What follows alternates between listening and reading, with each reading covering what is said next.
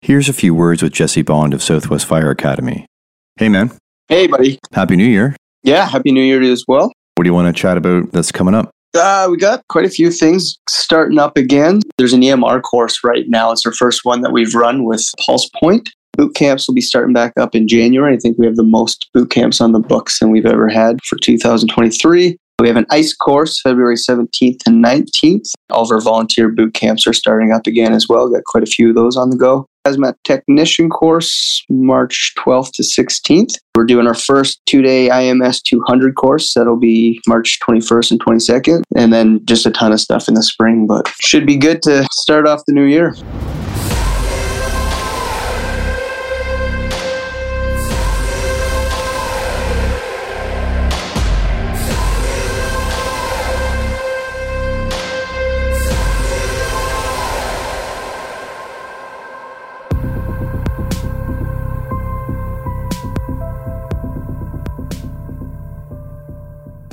Hello, everyone.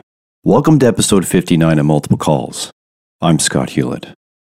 Dark, smoking, fast-paced, gritty, sweaty, rebellious, energetic, purpose-driven, evolving, anti-establishment, subculture, do-it-yourself, loud, tattooed, opinionated, non-conforming, salty, chaotic, unpredictable, outside the box, and unapologetically fun.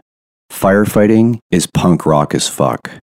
So is standing up for your rights and the rights of others, critical thinking, questioning the herd mentality, and speaking your mind and expressing yourself. A lot of us have always been punk and didn't know it. We just happen to wear a uniform, or parts of one, sometimes. My guest this episode is a conveyor of words and a mover of emotions.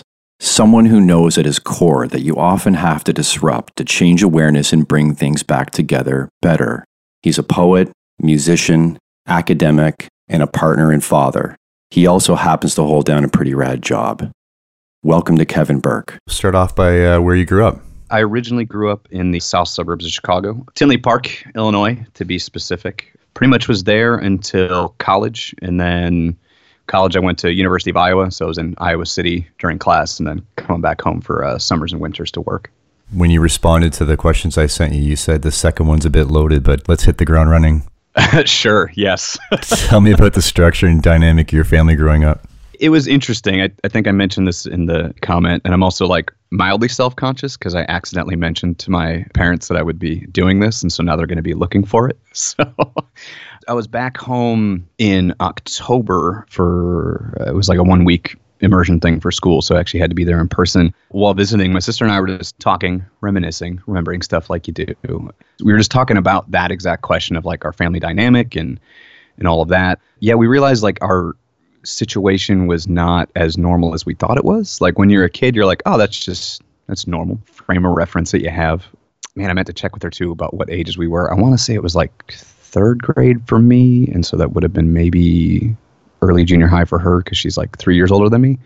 But yeah, our mom got pretty sick. She had an aqueduct in her brain, so you have aqueducts going in your brain. They manage out the pressure of the CSF and all the stuff floating around your brain. One of them collapsed, and so pressure was building up.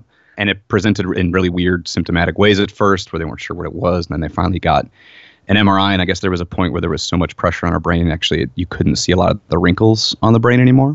So they had to put in a shunt. They put that in. And I guess if I remember correctly, the first one that they put in was the wrong size. And so the pressure was weird and dysregulated again. And then when they put the correct size in, that one then had a staph infection, which then obviously went to her brain and everything else. And like at the time, I was young enough to know, oh, my mom's sick. I'm spending all this time, my sister and I are both spending time bouncing around between friends' houses and aunts and uncles' houses. Both of my parents come from huge families of 9 kids, so a lot of aunts and uncles to go around. At the time, thinking back on it, I don't remember the gravity of the situation. And I know there was a point where we went to visit my mom in a hospital, and I was told this later that like that was kind of a we don't know if she's going to make it type visit. And I didn't know at the time. I just knew everybody seemed quiet and upset, but like trying to smile like you do around kids. But yeah, she got better. The staph infection ended up clearing up. But there was definitely like looking back on that, and this is sort of a product of therapy, reevaluating where your habits come from and family stuff and all that. And we can talk about ACEs and all that stuff if you want to go way down the rabbit hole. But because I do know like the ACEs list, it updates that where if you had a sick family member, that counts if it was for X amount of time or whatever. But either way, looking at how that affected dynamics moving forward, that still affected things because, yeah, my mom was out of the woods, but still had lingering side effects. And she started suffering panic attacks. And there was a lot of, didn't know this at the time, but in hindsight, emotional trauma on her own part. I mean, that's near-death experience. And so that kind of changed the dynamics. And a lot of it was we don't want to upset mom, and my dad was doing his thing of working a lot and trying to take care of us, which was just sort of a continuation of like we're at aunts and uncles because he's at the hospital with her, but he'd bop in to check in on us. And it kind of just made for a weird dynamic moving forward to where I feel like as a family, I can't speak for my parents, but looking back, it seemed like maybe they were trying to like, oh, move past this, let's have things be normal. But it's like that changes things, you know what I mean? And not in a bad way, not in a good way. And I'm not knocking my parents, and I'm not just saying that because they're probably going to listen to this. No, it's just your family. It's just your family experience. This is what happened. And looking back on it too, it's like credit where credit's due. My parents were great. I mean, they did what any parents can do, and me as a new parent hope I'm doing, which is just you do the best you can with what you have. And what they had was a lot of circumstances to overcome at the beginning, on top of like dealing with me as a kid because I was ADHD as hell and still am. It was not long after all my mom's medical stuff. It was like a few years after that, I think, that I was diagnosed with ADHD. And then they were kind of sorting all that out at the same time. So I think they did a good job, as good as anybody can do. I'm very grateful for that. And like I said, they were together through all that. And then I guess as far as, I mean, they got divorced 8 years ago now, which is its own whole thing. But yeah. And your sister and you were super close, you said? Yeah, man, we used to fight like it was our job growing up. And again, this kind of comes back to the dynamic I was talking about. And this is stuff that her and I have hashed out a bunch of times. Like at the time, because of the age that she was at and the age that I was at, she's at the age where she's old enough to babysit. And I was at the age where I still needed some supervision. But when we were bouncing around aunts and uncles and friends' house, she was sort of tasked with taking care of me. And I guess early on in our lives, there was some resentment there around that. Around like me being the one that needed to be taken care of and her being the one that had this extra responsibility put on her. But again, both of us go to therapy. We've sorted this out, become aware of it, and moved on from there. But yeah, pretty much like I said, that we fought a lot. And then it was when she went away to college that we start missing each other and we start talking more. And ever since then, we've been super duper close. She's probably the one like direct family member I talk to on a pretty regular basis.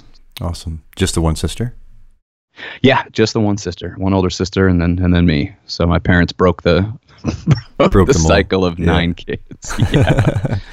And what was your school experience like? You mentioned ADHD, so you've actually been diagnosed with that. And so when did you discover that, and how did it affect your school?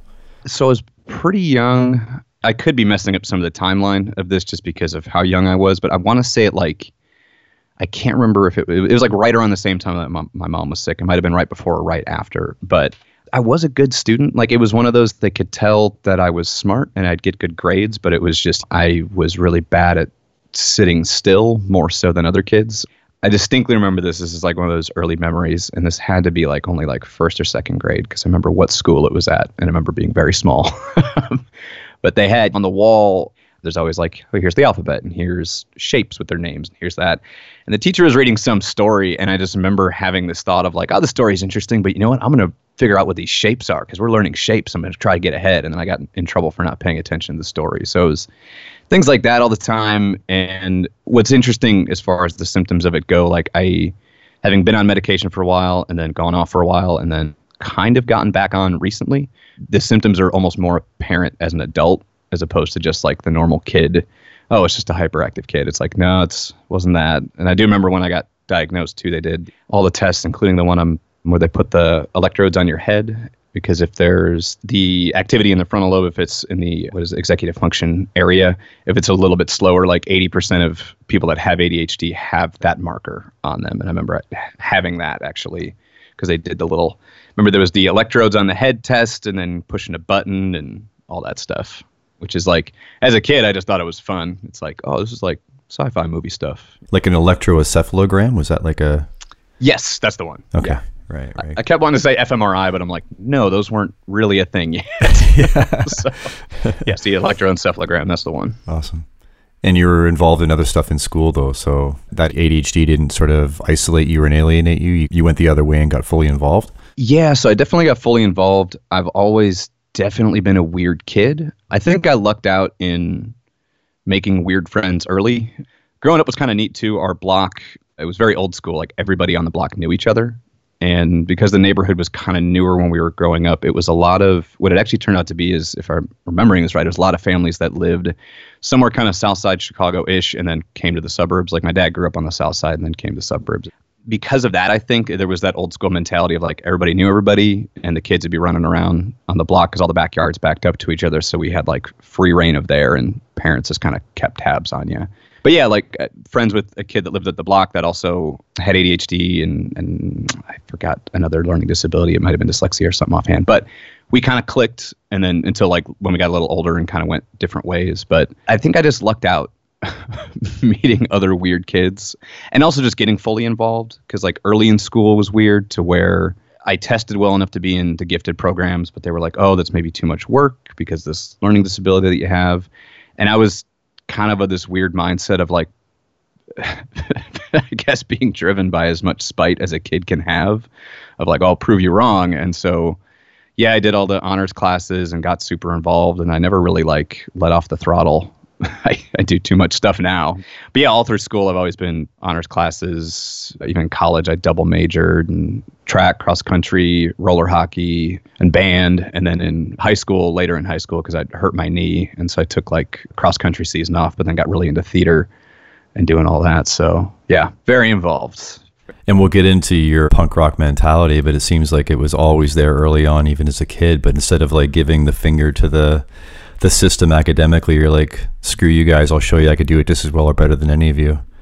Pretty much, yeah. It's pretty much people saying like, oh, I don't know if you can do this. Me being like, no, I'm going to prove you wrong. Yeah. I'm going to do it. And I'm going to do a bunch of other crap too and do it as well as I can. That's awesome. And then what about college? How was that a little bit different? It was a lot different. So for a bunch of reasons. So I was on medication all through high school, and then going to college, I decided to get off of it, partly just because I was like, I'm going to try this without it, which kind of made things definitely messier at first as far as just organization and like hyper procrastinating to where it's like, all right, I got 2 papers due in a month. I'll be good. And then the night before, I'm blasting out both of them and just drinking from the pot of coffee and stuff. That didn't help things, but I kind of got into a groove and kind of got that settled. What also didn't help too, and I know I mentioned this in there, and we'll dive head first. I've talked enough about this. Other people get more uncomfortable about it than I do, but whatever at this point. So my freshman year, the end of first semester, so in the winter, it was like right before finals, I was assaulted by my RA. And I guess technically it was assault with sexual intent because, I mean, lucky for me, it still obviously is not a good thing, but lucky for me, there was no sexual contact, but that was very much the driving force of the motive. Yes, it very much seemed like it, and it very much was that. It kind of sent me for a loop, but like looking back on it, and it's funny that you brought up the kind of punk rock mentality, because for me at that time, going to college was a little tricky too, because there was big arguments about what I was going to major in and all that kind of stuff, just because money being tight and tuition and all that kind of stuff. Because growing up, we didn't have, I don't remember ever wanting for anything, but we didn't have a ton of money. And my dad went back to college when my sister and I were in high school. And it was when he did that and then got more onto the like office job side of things that he started making more money. And I remember it was so weird because I went away to college and every time I came back, I'd be helping him redo another room in the house and like lay out more flooring and putting in wood floor. And I was like, where are we getting the money for this? He's like, don't worry about it. And eventually I came back and all the flooring had been redone and they added a little bit more house. And I was just like, you did this just so I could put more flooring in, I feel like. So there was sort of like arguments and definitely fights going down before college as far as what I was going to major in. Because obviously your parents want you to have the best chance at life and want you to major in more practical things. But I was hell-bent on going into the arts, wanting to major in that. The compromise was I would double major and go to University of Iowa because I got some small academic scholarships from them. But I ended up double majoring in creative writing, English major with creative writing emphasis, and then film major with a production emphasis. I was very ready to be out of the house on my own, away from the earliest authority figures, which is your parents. And then I find myself living in the dorms where like our RA lived like 2 doors down, seemed like a pretty good dude, but turned out to not be. I feel like that sort of switched something in my head. And that's something in poetry that I then later wrote about it, because I've always been writing ever since high school. You could see that switch happen to where it was like, oh, well, this authority figure, this person that represents like this thing that I was like, I'm going to be good at this. You know, I'm going to be good at school. Screw y'all saying I can't do it, blah, blah, blah. That authority like very much betrays your trust, right? And then so I felt like it just switched something into my head to where I was like, man, like it just makes you then question a lot of other authority. And like keep in mind too, this is 2005. And so my freshman year of high school was 9/11. And so like already by that point I started reading more into politics and that kind of thing, and had a lot of questioning of what was going on and why did this happen, that kind of stuff. And so it just really felt like a very crystallizing moment as far as like pushing back against authority in other ways and just like, well, fuck it, I'm going to do what I want. There was definitely that urge to push back against that as well. I already was like listening to some punk and some metal, but I just like leaned full tilt into it. And it was like not long after that whole instance that I had a mohawk and was dressing how I wanted to dress and started making more music and kind of went full tilt into punk, as opposed to like, I'm just the one sort of normal looking guy that hangs out with all the punk kids. It just went full on that. Obviously, that's something that will change the track of things a bit. You had a lot of irons in the fire, like you said, though. You were working at a scaffold yard and then two jobs, and you said you were part of an improv group and you're making a TV show with your friends, you're playing in a band. Like, that's a lot at once, but cover those angles for me. Yeah, this was all in college. So whenever I was home for summers and winters, I was working. It started as an insulation warehouse for like the first summer that I was back. Well, the first summer before I left, it started with me working in a power plant in Joliet. And I worked there for a little bit, basically just cleaning up after the insulators. But then after that, the next winter back, I was in a scaffold warehouse, or in a insulation warehouse. And then same company took me and one of the other guys from there. And then they had us set up a scaffold yard. So for the remaining like 3 years or so, every summer and winter, I'd be back. That first time building the yard and then just working there whenever I was home. And then when I was at school, I was working at coffee shop, working as the AV guy, one of the AV guys for Student Video Productions, which is the name of the group. And through that, I was also making, at the time, the only like narrative-based TV show on there that I was both helping write and starring in. And then my buddy was doing the brunt of the writing and directing it. Yeah, I was doing that. I was in a band and an improv group, and I think that covers everything. I feel like I'm missing a job in there somewhere, but yeah, it was a lot. It was a lot, and double majoring the whole time. So, and I do think, like in hindsight, looking back at that as well, I think that was my way of not dealing with what had happened freshman year, because like I didn't go to therapy after that. I think I went to like the university had me go to an appointment with one of the student body therapists or whatever. And like, what's funny too, is like, that was my first experience with like one-on-one therapy. And I didn't know this at the time, but it was like, he was not a good therapist. Because basically I went in there and I was like, yeah, I think I'm good. And he's like, okay. And like, that was the appointment basically. And so I think that was me that was how I would deal with it, is just not dealing with it. And I'm going to throw myself into all this other stuff. So, because if I slow down, that's when I think about everything that's going on. You mentioned drinking a lot at that time and chewing up caffeine, and that's, I guess this other stuff was avoidance. So how did it not spiral into the negative really hard? How did you pull out of that? I think it just took a long time, because I was definitely drinking too much in college from time to time. And as far as the caffeine, yeah, it was like I'd take no-dose to stay up all night and finish papers, and I worked at a coffee shop, so it's easy access to coffee and caffeine. Luckily, I stuck to the two legal things. Coming out of college then, came back home, and the dynamic at home was kind of weird. It was one of those I'm still kind of piecing together. But I knew I didn't want to stay there and felt very stifled being at home and misunderstood. Right. It's the angst of adolescence, yeah. Yeah, the angst of just turned 20 or 21 or whatever. And on top of that, I'm not dealing with this trauma that's only 3 or 4 years old. And I end up moving to Austin, which this has been great for my generation. We keep lining up on all these awful things. I had 9/11 at the beginning of high school, and I left college right when the U.S. economy tanked, and so there was like no jobs anywhere.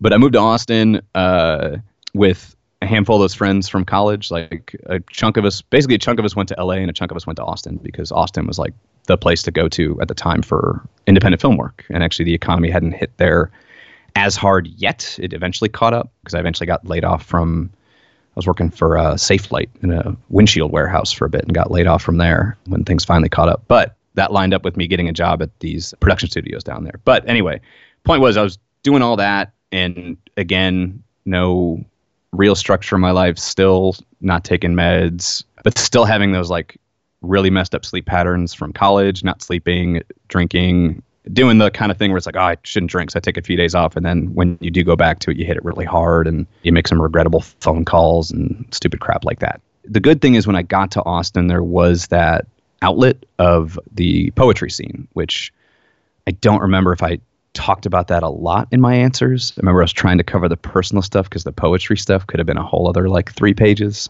Yeah, you mentioned it, and then maybe you can tie in the TV show, but maybe just dive in a bit deeper on the acting, how that started, the poetry scene, how you were getting involved in the arts in general. I'd have to give most of the credit to 2 teachers back in high school. So it was Vaz and Levi, although both of their last names are McCulloch now, but her last name was Vazana. We called her Vaz, but she was English teacher and one of the drama teachers, and one of the other drama teachers was Levi. And it was like not like the first time I'd been on stage acting, because I did like stuff through our library. You know, friend got me to go to a audition thing, tried it out. Hey, it's kind of fun to goof around on stage, that kind of thing. And actually had started improv all the way back then as well. They put together this show based on Too Much Light Makes the Baby Go Blind, which is this show out of Chicago that the Neo-Futurists put on. And it's all written by the cast. It's all performed by the cast. It's really cool when I think they're still doing it. When you show up, they buy the audience pizza, which is great. It's a small black box theater, so they can do that. It just takes like 2-3 pizzas. But there's this clothesline that has numbers 1 through like 100 on it. And when you show up, you're given a little card, and it has numbers 1 through 100. Next to each number is a different title of a different sketch, essentially. And they're like, all right, we're going to start the timer on the show. The show's exactly, I forget, I think it's like an hour and a half long. And they start the timer, and then you just yell out what number you want to hear. And whatever they hear first, they do that. And so they don't know what the order of the show is going to be. You don't know. They never get through the whole list. But like the sketches are wild, because it's anything from like short comedy sketches, like kind of traditional thing, to like dramatic monologue, to like, God, there was this one that was hysterical. It was, I forget what, I think it's the song Endless Love, you know, that duet. And it starts, the music comes up, the whole theater's, and it's, again, small black box theater, completely dark. And then the male vocalist comes in, and a spotlight shows up on this gigantic plush banana sitting in a chair. And then when the female vocal comes in, the spotlight goes on. I forget what stuffed animal they had for that, but it was just that back and forth for like 2 minutes. And then that was number 45 or whatever. So they took that format, that idea of performed by, written by the cast, and then they adapted it for high school, which nobody had really done that. And we ended up calling it 2 Chairs and a Table, because that was the only set that we had.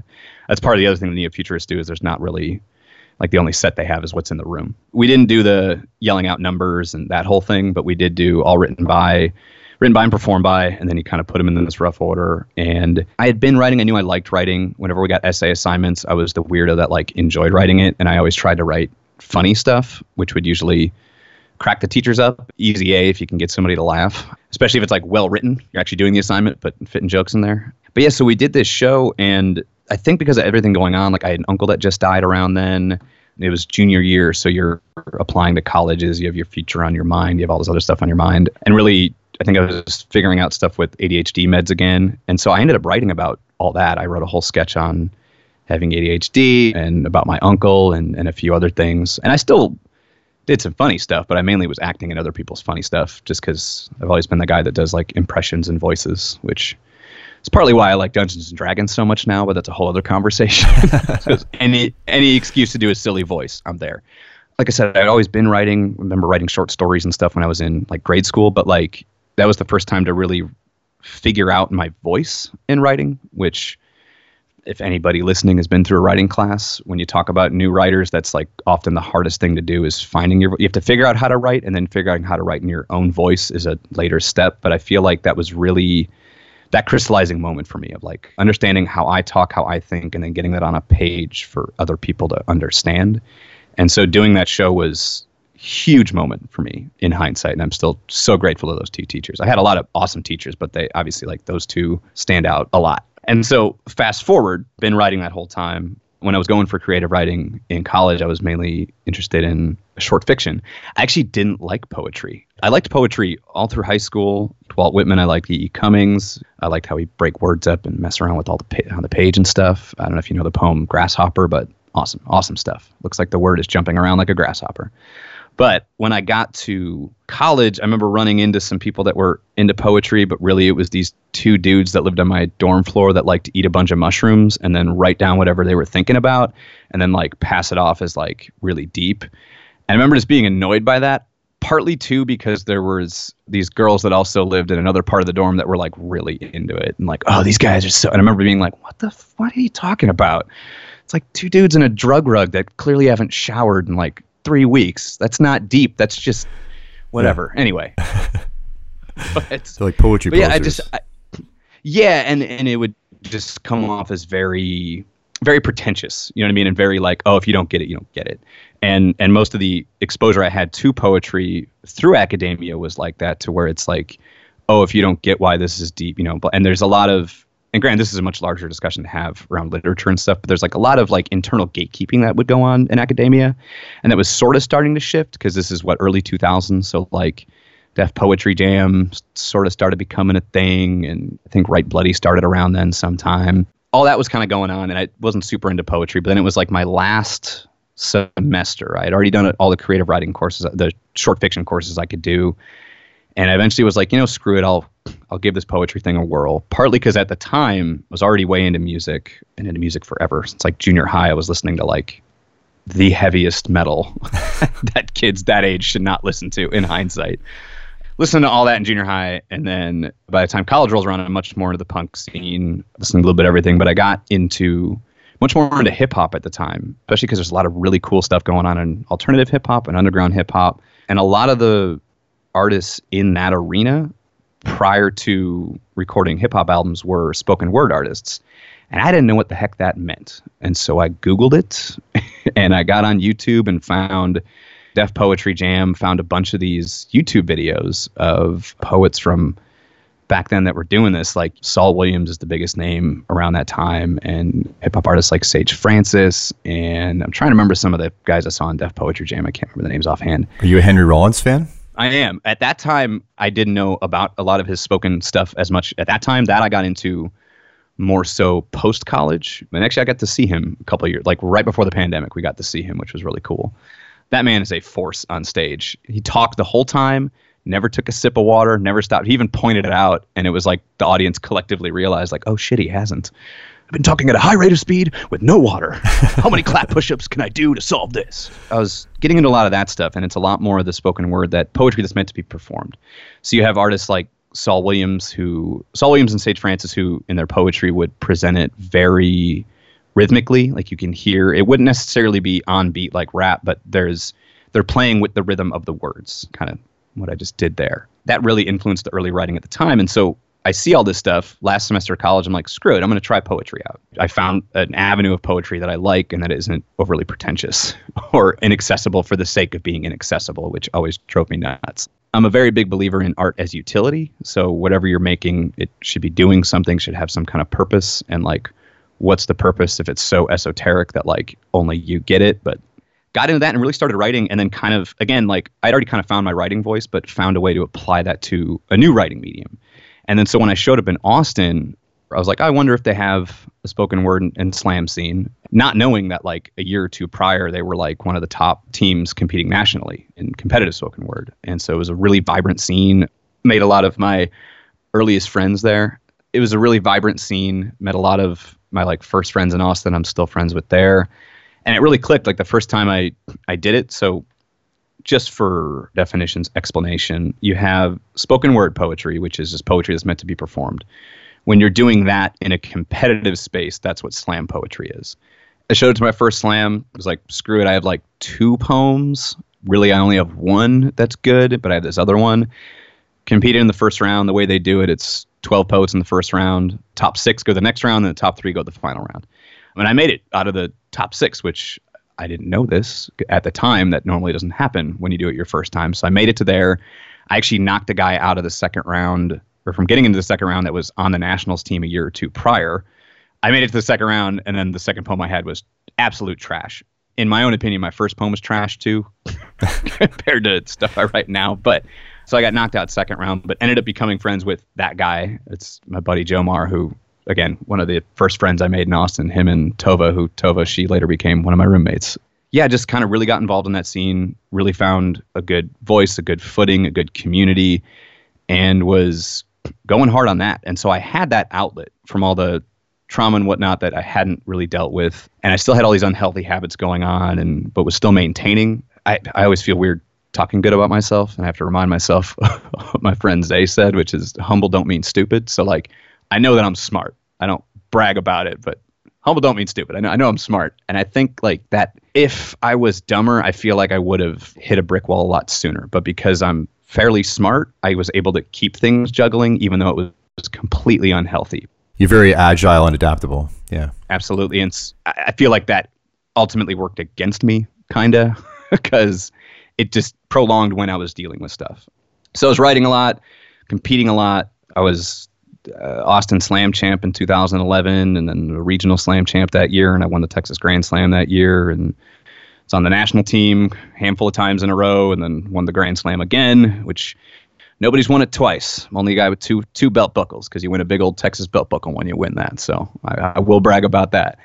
Was doing all that, and it really came to a head when I finally, like, and this kind of gets back to firefighting. I had always thought about firefighting. I had joked with college friends and friends growing up that, like, it was the one job to me that wasn't like selling out, because you're not trying to scam people. You're not trying to sell them shit they don't need. You're not trying to make anything no one's going to use. It's not for profit, which like appealed to my very lefty heart.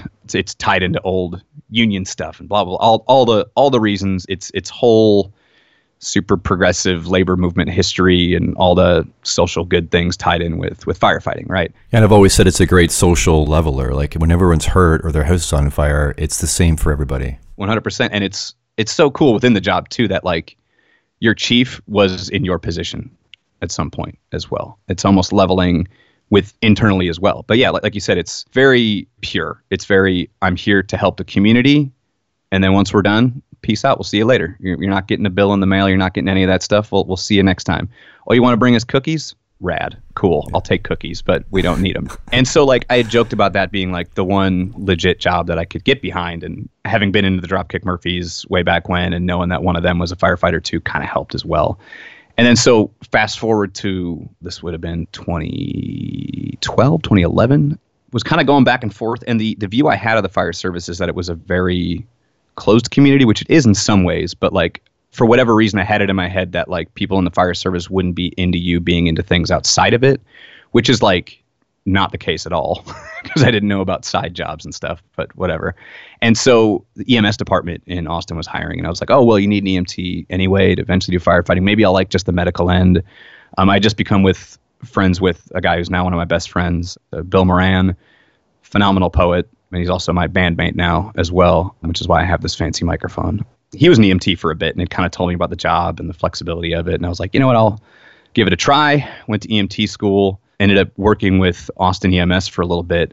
But all within that, there was also a lot of personal turmoil going on. There was a relationship that I was in that ended not in a great way because I was not good at communicating why I wanted to end it. And then I forget how long after that, I then start dating someone who had been a friend prior, who was a classmate from when we both were in EMT school at Austin Community College. But then that relationship like exploded in the worst ways. And it was basically two very unhealthy people in a relationship with each other that shouldn't have been. And it fell apart. And that kind of added to these extra stressors because that relationship become very isolating to where I just hadn't seen a lot of my friends, and a few of them had moved out of Austin, and like this friend that I had made through class was like the few friends I had left, and then we start dating and then break up, and it's like, oh, well, now I'm kind of alone. So it was like that plus me still not dealing with ADHD or taking meds for it. And I decided around then to go back on meds for it, but it was kind of too little too late because then things ended up not working out with the job. I wasn't meeting these like training requirements that I was supposed to, and ended up leaving kind of on mutual terms. It was a weird situation. So I lost that job, and because I lost the job, I couldn't afford the apartment I was in. So in the process of moving, my car got broken into, and it had all my stuff in it. And in the car was a briefcase that I'd gotten as a gift, actually from that prior relationship, but it had a bunch of the hard copies of my writing in it, and also my laptop. So in like one fell swoop, I lost a bunch of crap, but then also I didn't care about that so much. I lost 5 years worth of all of my writings. It's all the writing I had post-college, and I had been trying to put that together as a book. So it's losing the job, losing the relationship, losing all the writing. That's really when things came to a head. Lost the job, relationship blew up, a lot of friends weren't around. I felt disconnected from people and have the weird social anxiety where I think people don't want to see me anyway, even though I could just call them, but that's a whole other thing. And then losing all the writing, it was just, that's a lot. It's just like a 1, 2, 3 punch, and definitely hit a low point. I found myself at one point super depressed. Also, not only had I not been dealing with that prior trauma, I hadn't been dealing with like obvious signs of depression and major depressive disorder that I'd been kind of going in and out of. That again, I didn't realize that's what it was until much later.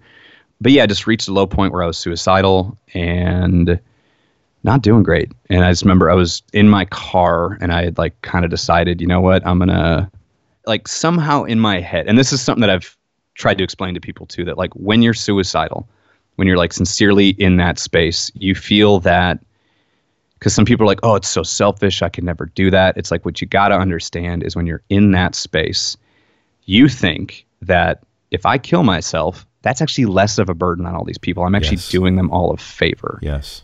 Which is like so backwards. When it seems like the universe doesn't want you around anyways, you get that kind of feeling too, right? Yeah, it seems like, man, everything I'm doing just seems to be hurting people around me because like that relationship and that prior friendship imploded. And then it made weird dynamics in other friendships because like she was friends with, or had become friends with the other girl I was dating prior to, it was a mess. Like it just, like so many aspects of my life, it seemed like I was just hurting people around me. In some ways I was, but in my own head, it was much more exaggerated, much more, I am more of a burden on other people. I'm the guy that I have all this stuff and it's too much for them to deal with. But like in my head, I sort of, like, I don't know how I made sense of this or the mental gymnastics I had to do or what kind of headspace you have to be in for that. But I had kind of decided, hey, what I'm going to do is I'm going to take my little 93 Honda Accord and I'm going to wrap it around a tree or a telephone pole, something that'll probably kill me, but that'll be ambiguous enough to where if there were people that would be like hurt by me killing myself, they won't be. And ultimately everybody will be better off because I won't be around. I think it's common for people not to see the culminating. It's weird to think back on that moment. In my book, one of the poems is very much like, I don't know, I'm really proud of that poem. I've never read it out loud or performed it because it's like just a lot to throw at an audience and just a lot to read through out loud. But it's very much, I feel like I did a pretty good job of capturing that like crystallizing moment of what that feels like and how disjointed all of it is. And like there's this logic to it, except if you back up and look at it, it's like this doesn't make any sense. But in the moment, it makes sense. Yeah. Luckily, though, so I was in my car and I was doing, I don't know, like 70 in a residential area in the middle of the night, just kind of looking. Miles an hour. Yeah. Yes. Sorry. Forgot the country difference here. I was moving at 17 chair cheeseburgers per 45 seconds. The measurements here do not make any sense. Metrics make so much sense, but I won't use it because I don't know it.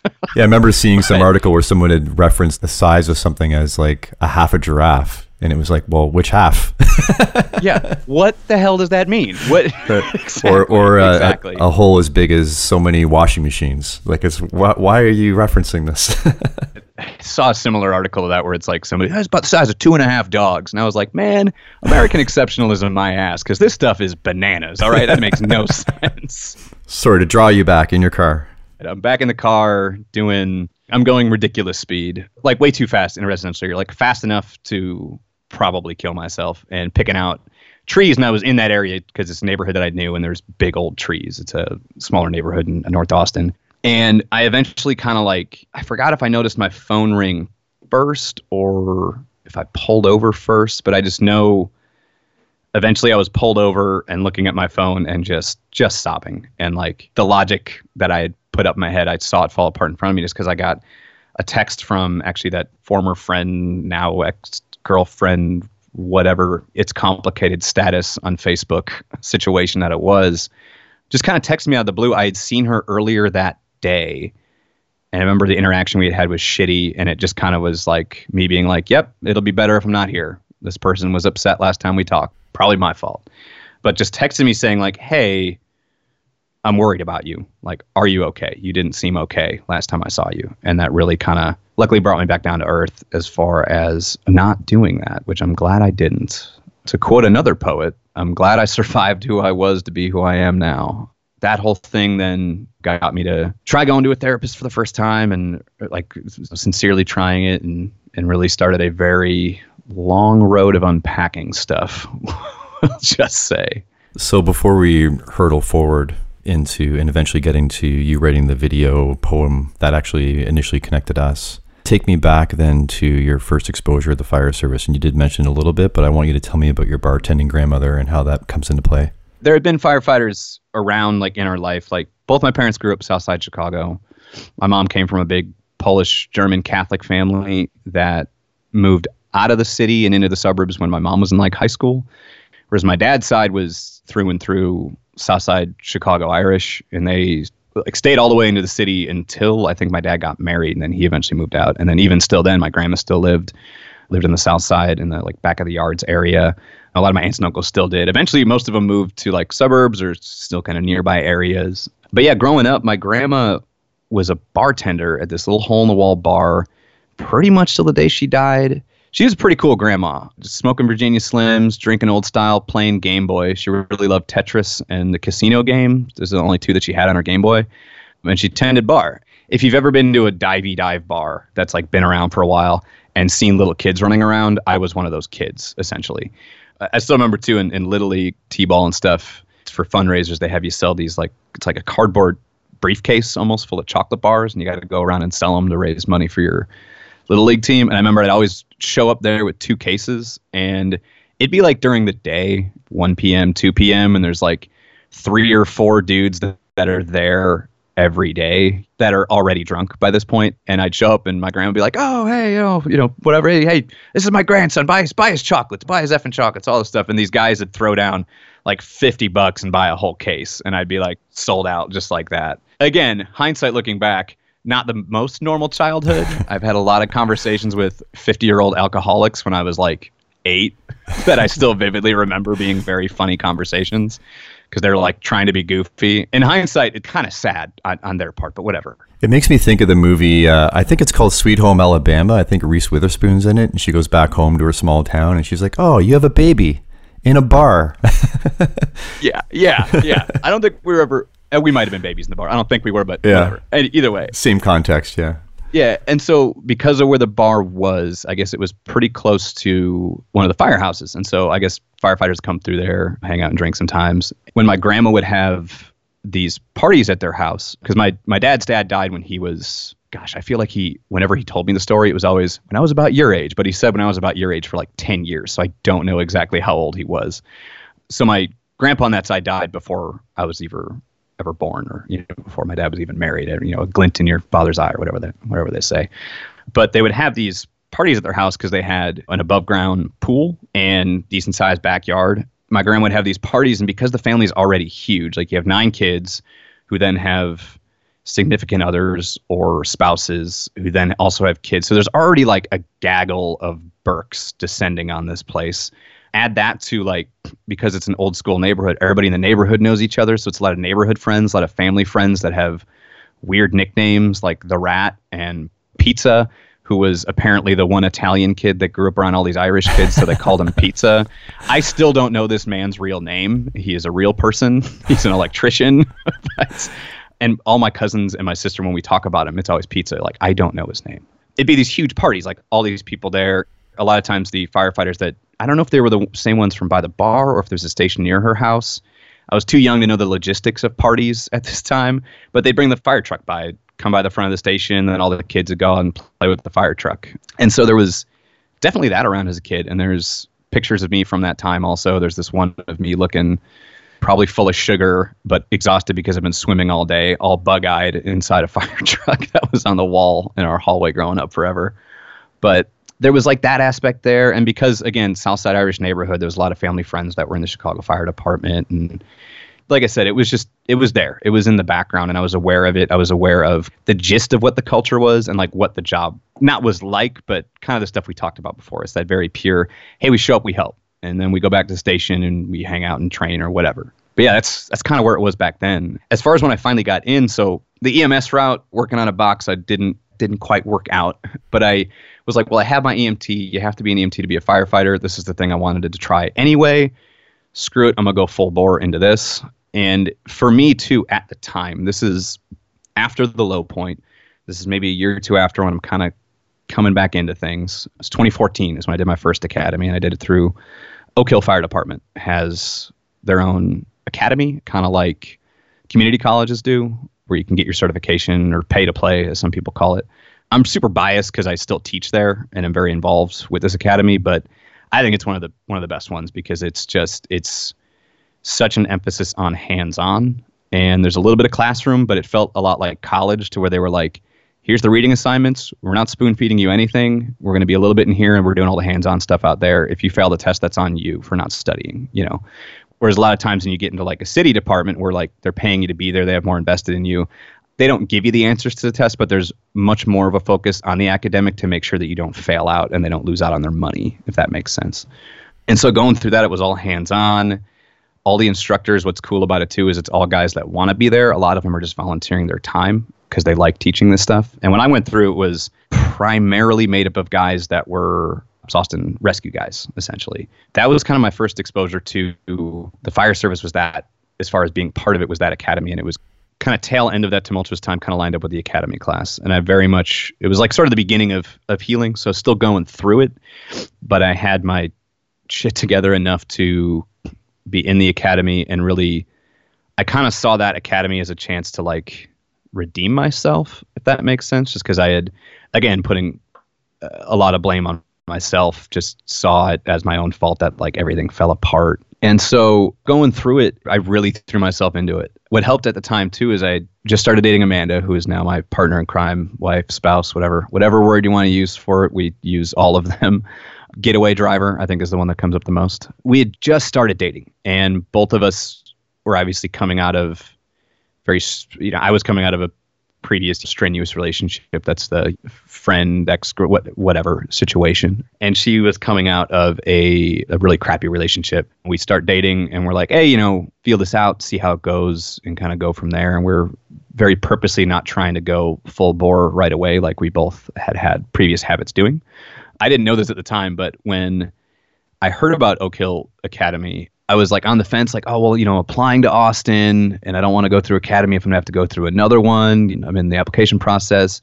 Luckily, it worked out because that application process for Austin got delayed like a year and a half. And so Amanda was the one that was like, no, you should do this. And what she didn't tell me at the time is she was like, no, if he does that, then we won't be able to see each other like every day. So we won't like go all hard on the relationship like both of us had a tendency to do. And obviously it worked out because now we're all that. I start doing that, and she was super supportive too. Was a really great study buddy, would help me with flashcards and all that stuff. But like I said, I really wanted to prove to myself or prove to whatever that I wasn't a total screw up, and kind of wanted that redemption. And so I threw myself into it fully, man. I went hard on the PT end of it. The PT instructor is Captain Jim Key, he's an AFD rescue captain forever. He's like in his 60s now and still does the combat challenge. I guess he's the only guy in his age category because they ran out of age categories. But he still has said one of the hardest things I've ever heard, which we're out there working out, and he worked out with all of us and would like put some of the 20-year-olds to shame. But he's out there, he would just go, we're all out here suffering, but I bet I can out-suffer you. And then just go back to running up the stairs or something. Amazing. I love it. Yeah. So like threw myself fully in the PT stuff. Obviously had that great motivation from that instructor. And then the academic end, I was, by the end of it, this sort of has become like a folk legend in Oak Hill Academy because I have brought those flashcards back to then teach other classes. But I made like something like 2,000 flashcards and memorized all of them at one point. Ended up getting valedictorian in that class and class commander, which I don't know your fire academy experience, but there's like sort of leadership roles that cadets get put in. And that was like the top one for that. But yeah, really threw myself into it, really did well. I mean, like I said, humble don't mean stupid. I did really well. Found a job not long after that, volunteered at one or two different places, and started working part-time at Oak Hill. Ended up getting on full-time with Oak Hill. It's like a little less than a year after that academy, which is pretty quick usually for something like that. But I was applying everywhere, anywhere and everywhere. That was kind of the beginning of it. And that academy it was just good. It was good for me in a lot of ways. It was good for building back my own confidence and knowing like, oh, hey, I can do this. I'm actually pretty good at it. Started working at Oak Hill full-time, was there about a year, and then got on with San Antonio because they called before Austin did. I applied to both. I didn't think I was going to get in San Antonio because they give a lot more bonus points for military than other fire departments do. And I don't have military experience prior. But yeah, I got into San Antonio. And like I said, they called first. By the time Austin called, I was almost done with San Antonio's academy. So. And you said that drill school was a lot different. It was very different. It was very different. And it's changed since. Because when we went through, it was, and I appreciate the department and appreciate the academy for doing this. When we went through, they actually asked a few of us for like input. During your probation, you'd have to go like, I forget offhand, it's like once a month, go back for some Pro-E handbook drill thing at the academy. And it was during one of those, they asked a bunch of us, whichever ones of us ended up on C shift, because that's what shift I started on. There was a few of us that were fire prior to that. And they kind of asked us for feedback on the academy. And like a few of us were pretty honest. We were like, this academy is good for some stuff. I'm in like the best shape of my life. I can do 100 burpees like it's nothing, but we didn't get a lot of hands-on time. For me, that just came from that experience of having so much hands-on time at Oak Hill and then showing up to San Antonio with this amazing facility and being like, oh, it's going to be great to train here. And then like I forced a door twice there, maybe. And it has since changed. They definitely, and that's not to, sounds like I'm talking a bunch of smack on it. It's not to talk smack on it. They just had more of an emphasis on the discipline and physical aspect than they did on, and then obviously on the academic aspect. Like I said, that felt less of like a college course than Oak Hill did. It was much more like, we're going to spend more time in here to make sure y'all get through the class. It has since changed. Like, to their credit, they took that feedback, and I've been down to the academy a few times to help out with CIT training and a few other things, or when we do rescue week where the rescue team shows up and shows the guys all the cool ninja rescue stuff that we do. The academy is very different, and there's much more of an emphasis on the hands-on. It seems like they found a really good balance of still doing the discipline paramilitary style, but getting the hands-on in there, as opposed to like more CrossFit. It's more time working out in gear and doing hands-on drills than CrossFit for punitive stuff, if that makes sense. It's pretty cool. San Antonio's Academy is a cool facility. I've been to a few, and it's pretty rad. So I'm glad they're using it a lot more than my initial experience. But yeah, it was just very different, and the culture in that department was a little bit different, but at the same time too. And I know I mentioned this in the answers that I gave you, I feel like the culture, generally speaking, in the country was in a weird spot also, because I got into Oak Hill and was working there at like 2014, 2015. And then I started in San Antonio January of 2016. For those listening who lived in a bunker around then, it was a pretty wild time and a wild election here in the States. Yeah. And it was a bit of a culture shock in a lot of different ways, on top of this added change in the tenor of political conversations. Things got that much more heated, that much more divisive, us and them, that kind of thing. There was a lot less friendly discussion and more, if you don't think this way, if you kind of vibe going on. And so it was a bit of a transition for sure. And given your academic background and your friends in the scene, the punk rock thing, the poetry, you were into politics. This wasn't your first purview into like, it's so dramatic and eccentric and crazy that you're going to start getting into politics. You'd sort of been following it into it deep already. So you had feelings and ideas and thoughts in your own worldview that were really deeply embedded in part of your identity, which most people might not. So talk to me about that and about fire culture and fitting in, friends, confrontations. Let's dive into that. It was weird navigating these waters in San Antonio. So like, I've been reading, like I said, freshman year, we started school a little late. And so 9/11 was one of like the first weeks of school. And of course, around that time, you're a kid, you're 12, 13, you're like, well, why'd this happen? And you get some answers from people, and you have your parents and the president sort of saying, oh, they hated us for our freedom. That's why this happened. And then so you're like, well, okay, I'm going to do some more reading on this and blah, blah, blah. And then you learn about like the Cold War and the proxy war where we basically, I mean, this is all declassified stuff. We basically funded the Taliban to fight the Russians and blah, blah, blah, blah, blah. And you learn like the bigger picture, the complexity. Total side note, one of the things that frustrates me with political discussions is when people just kind of throw their hands up and go, it's like, well, the truth's in the middle. It's like, well, no, not always, but more often than not, the answer is always more complicated. Yes. Rarely is it one or the other. It's more often than not much more complicated, much more gray, much more nuanced. Sure, there may be a correct answer, like a factual answer to something. Like you can't say, hey, the sky's green, somebody else says it's blue, and then somebody says it's somewhere in the middle. It's like, no, it's one of those two. But as far as when that enters the political arena, it's like, man, stuff gets very complex very fast.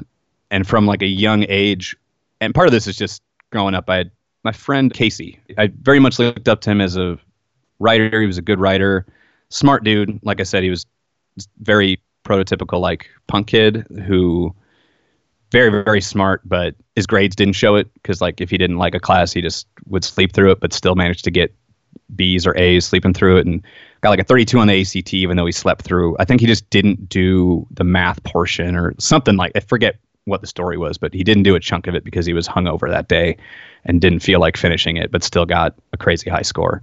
He kind of got me onto political readings early on. So like I was already getting familiar with like Howard Zinn back then and reading into just a number of other like things around that time adjacent to that. And then obviously Messages in Music and blah, blah. So I've been reading like political stuff way over my head from like a very young age. I did take a slight break post-college because I remember having this crystallizing moment in a bar where I was talking to somebody about some far left stuff and they were, oh yeah, I think that way too. By the way, I'm on LSD right now. And I remember just being like, well, that doesn't help the conversation. And that's not a good look for like a chunk of political views that already get to bad rap sometimes. And so I remember after college telling myself like, I will get involved in politics. Because in college too, I was very involved in a lot of activism, like anti-war stuff, LGBTQ rights, that kind of stuff at the time, which those were two big issues at the time with the Iraq war going on and the back and forth about gay marriage. I kind of told myself, like, I'm going to talk politics once have my life together more, which is its own thing and playing into what's called respectability politics, but whatever, I digress. Point is, yes, that part, more so than a lot of other people, like politics. I mean, politics is always personal and the personal is always politics. I very much believe that as far as the way things, a lot of people like to say like, oh, whatever they're doing doesn't really affect me. It's like, but it does, and your apathy is its own political statement, whatever. But more so than a lot of other people that I know, that those views and political leanings and all that stuff is very much a big part of my identity and very much a big part of how I move through the world. And so getting into San Antonio in 2016, like right after Trump was elected, was really weird and rowdy. Because regardless of how you feel about that guy, one thing that I even talking to guys I work with that are very much adamant Trump supporters, that I'll even get them to admit is that like he became president and then the discourse very much changed. He kind of normalized abrasiveness. Yeah, abrasiveness. That's better than dickhead, but whatever. Like he normalized that as like a show of strength. I feel like that sort of trickled down and into everyday political discourse to where it was like seen as, from people you talk to on the street, I feel like just people got ruder about that stuff and got more emboldened to be like much more of a jerk about things because, hey, this guy that I voted for that I got in there, that I put in there because I was mad about stuff, like, hell yeah, he's pissing off all the people that I'm pissed at. So that's great. And now I can talk like that because the guy in the highest office talks like that. There's people much smarter than me out there that have written a lot about this, and there's a little bit more to it than that. It's not all on him. It's not all on Trump. There's a lot of other factors leading up to even his election that contributed to where we're at right now even. But regardless, the main thing is it changed the tenor of political discussion for everybody in the fire service and outside the fire service. And obviously inside the fire service, where it's heavily male and heavily like type A personality, where things already have a tendency to like escalate sometimes in discussion or in messing around or, you know, and at the kitchen table, as you know, like nothing's off limits. There's a running joke at the station I'm at now where somebody would just go, oh, we have a line now. If somebody was like, oh, but it's like, no, there's no lines.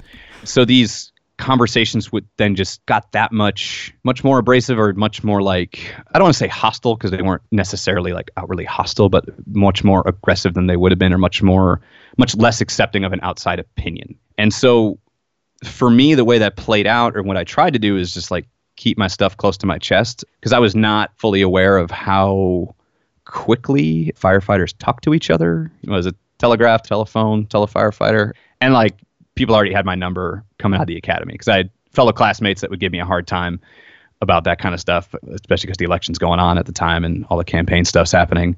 I remember getting out in the field at the first station I was at for probation. I hadn't mentioned to anybody in San Antonio that I did spoken word, or that I like had a reputation in that, and was working on a book and blah blah blah, and toured the country, all that crap. I didn't mention any of that to anybody. But I remember walking into my first station, and I walk into the kitchen, and everybody starts applauding and cheering that's in the day room. And I look up, and on the TV is one of my videos.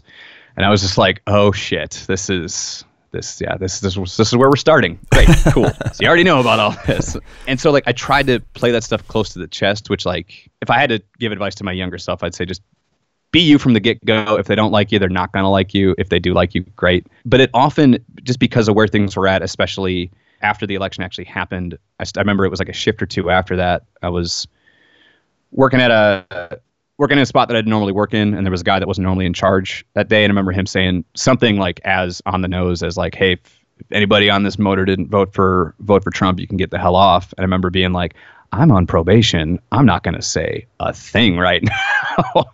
And so there was like some of that sentiment floating around.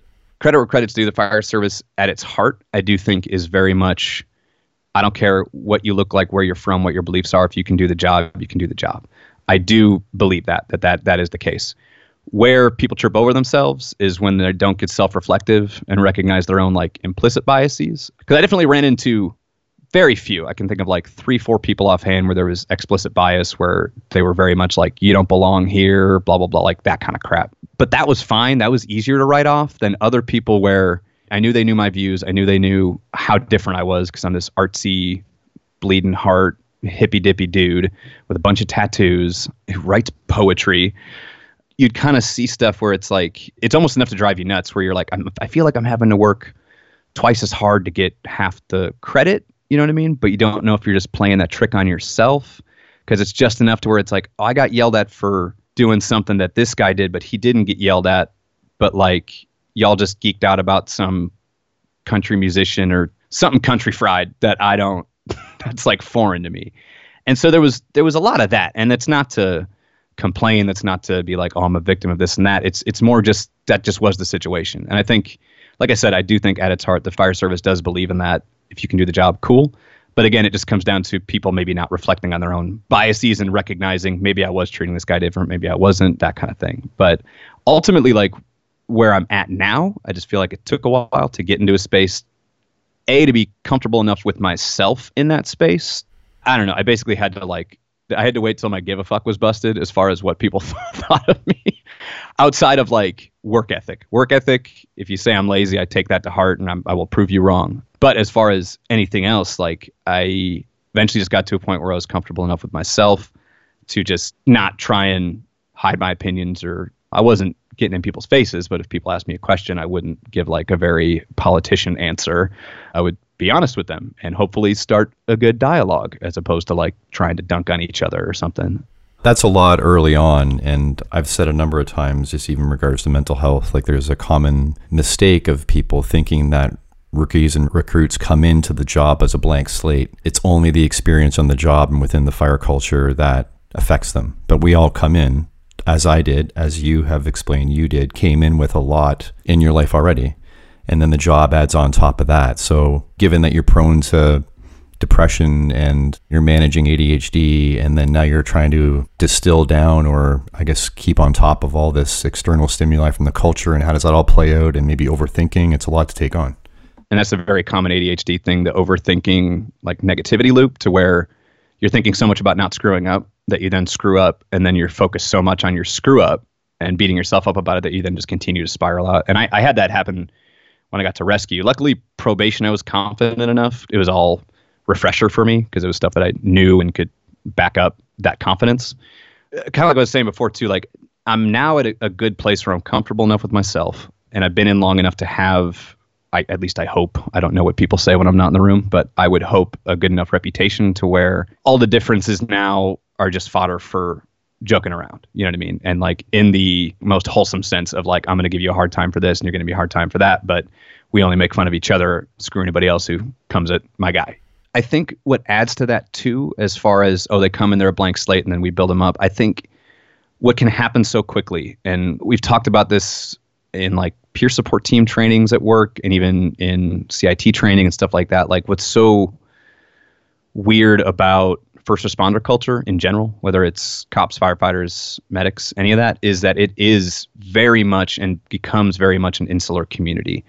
And I think that because of that, you get this probie that's brand new to it, but it's in a room full of people that all have a ton of experience and are very much inundated in that culture and don't realize, like, can't see the forest from the trees kind of thing, I guess, or you don't realize the water that you're swimming in, to use another metaphor. It's like you don't realize how much of this firefighting bubble that you're in and how much of a culture shock this is for somebody else coming in who has all of their own stuff that they're bringing into the room. What then adds to that is we have a very unique job that has its own set of traumatic experiences and culture and a wacky schedule that is very open, but because it doesn't line up with other people, like what tends to happen is we hang out with our friends that have 9-to-5s less because, I'm off Tuesday, Wednesday, but they're only free on the weekend, but I'm working all this weekend. And so you end up only hanging out with other firefighters and cops, which then also, we'll just run this rabbit hole here too. And they've done, I guess, some studies on this too. What then happens is, like cops, for example, right?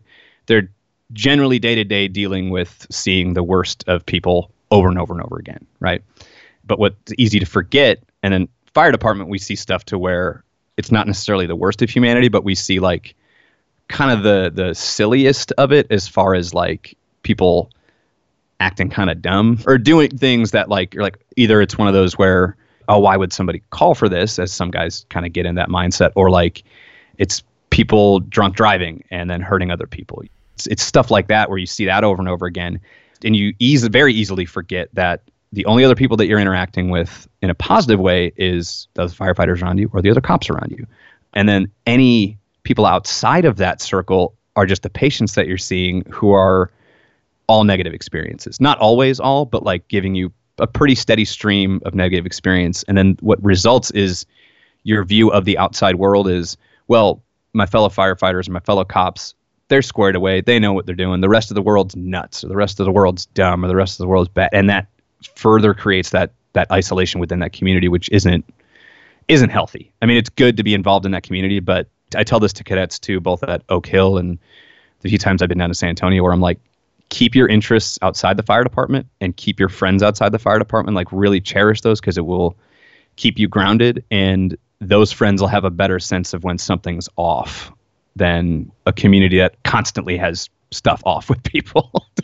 Let's just put a pin in that for a second there, because you're very often with peer support and mental health, the comment is, well, we should be watching each other because we see each other all the time and recognizing these things when they're off so we can approach each other. But I think it's a really important point you just made there, that maybe given the myopic nature maybe of that, like you said, that insular community, maybe we aren't wired or set up to filter and see these differences because they're common amongst us. Or when you do, it's really only going to be the guys that you see like every day, the other people on your shift. And then even when you do see them, I feel like you don't necessarily see them until later, or when things are further along. Because a lot of times too, some guys are able to keep it together at work, and then when they're home, things are off. And if you had those friends at home that aren't in the fire, they would see that. Again, they get in that, like you said, that insulated community. And it's just, it's tricky, because then add on all the layers too of mental health stigma and everything else that makes it difficult to kind of